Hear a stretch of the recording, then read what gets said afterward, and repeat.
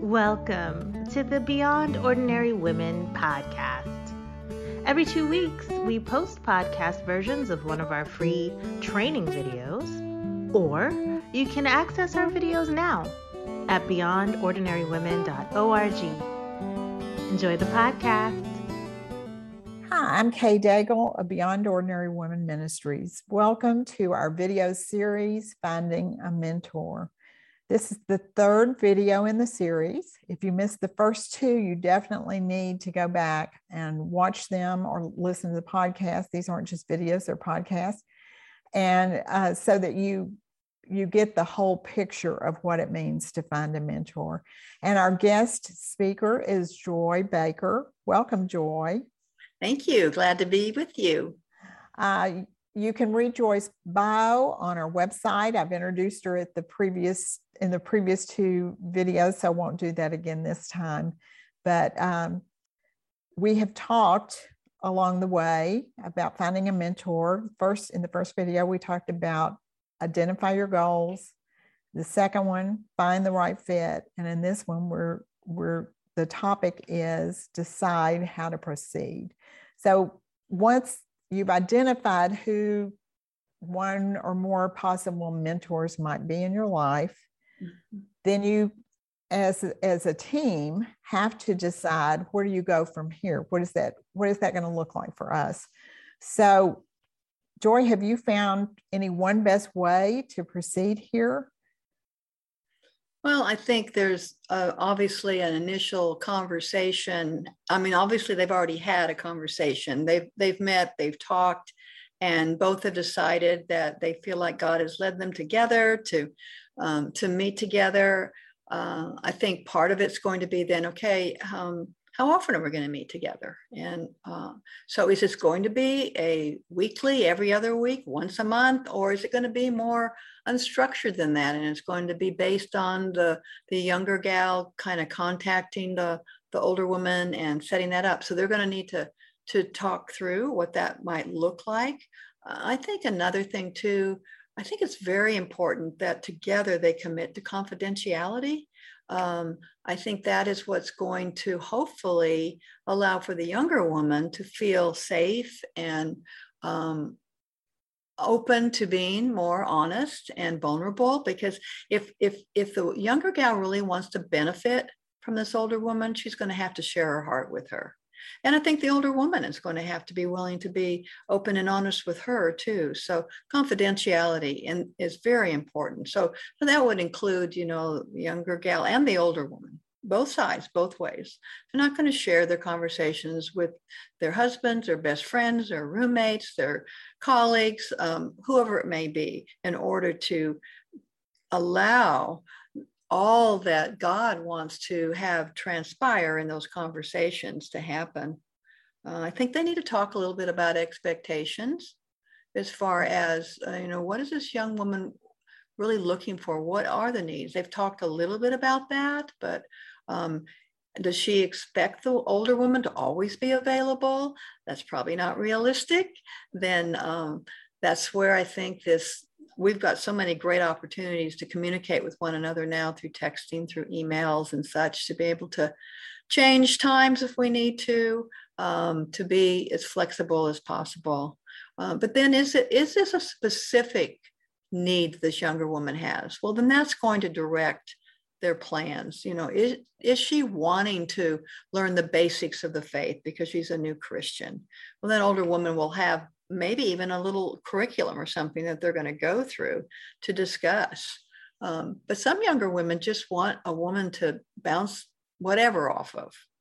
And I will say too, that often there's a presenting need that establishes the relationship, but God's going to use it to reveal deeper needs going on in that young woman's life that she may not even be aware of. I find this true all the time when I meet with younger gals. They'll come in with a presenting problem, issue they want to talk about or talk through.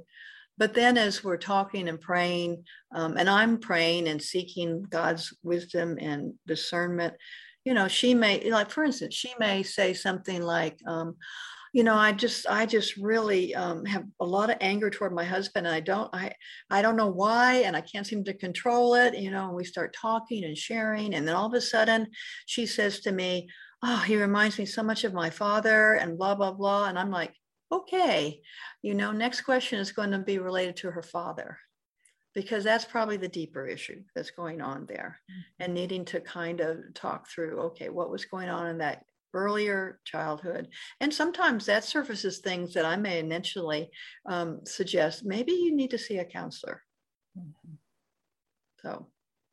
Yeah, and I think anyone who has been asked to be a mentor and those kinds of things happen don't need to feel like we can fix those things ourselves. Right. That somebody with some real deep-seated issues should be encouraged to find some professional help. But your point about being discerning and open and asking good questions has something to do with getting to those deeper issues. Yes.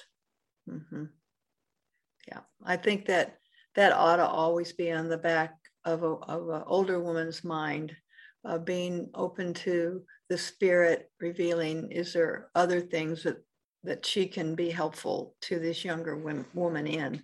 And that's just a God thing. And that may or may not happen. And like you say, I do think I don't want that to intimidate or scare an older woman away because she doesn't feel qualified. Because once something's surfaced, then if it's outside of what she feels equipped to be able to address, and she can recommend, maybe that younger gal, after she's sharing the older woman might say, well, maybe you need to go to like a Celebrate Recovery program in the church, which is about, just kind of working through, it's a Christian type of 12-step program, something like that. So, once that relationship is established, there's no telling how God is going to use it. And so that's why I think both the women need to commit this to the Lord and not have high expectations of exactly what's going to be accomplished, because both of them are about to step into an amazing opportunity for the Holy Spirit to work as women heart to heart talk to one another. And I find it very exciting and rewarding and such a blessing to even be invited into a woman's life and partner with God. And the other thing we need to recognize too is hopefully that older woman is going to be open to the Lord, because she can learn some things from that younger woman. I've learned things from my relationships with younger women that has been very helpful to me to understand the younger generations. It's helped me in understanding my daughter better. Some of my students, as I talk to younger women, and even learning more about the culture that they're living in, that's very different than when I grew up. Right, I totally agree with that. Absolutely. Otherwise, I think you can feel like maybe your daughter or your niece or whoever it is odd somehow, and then you meet other younger women and are around them, and you realize this is a generational. This is what their generation is like, and so I have appreciated that as well. Well, thank you so much, Joy. I think this has been really helpful, and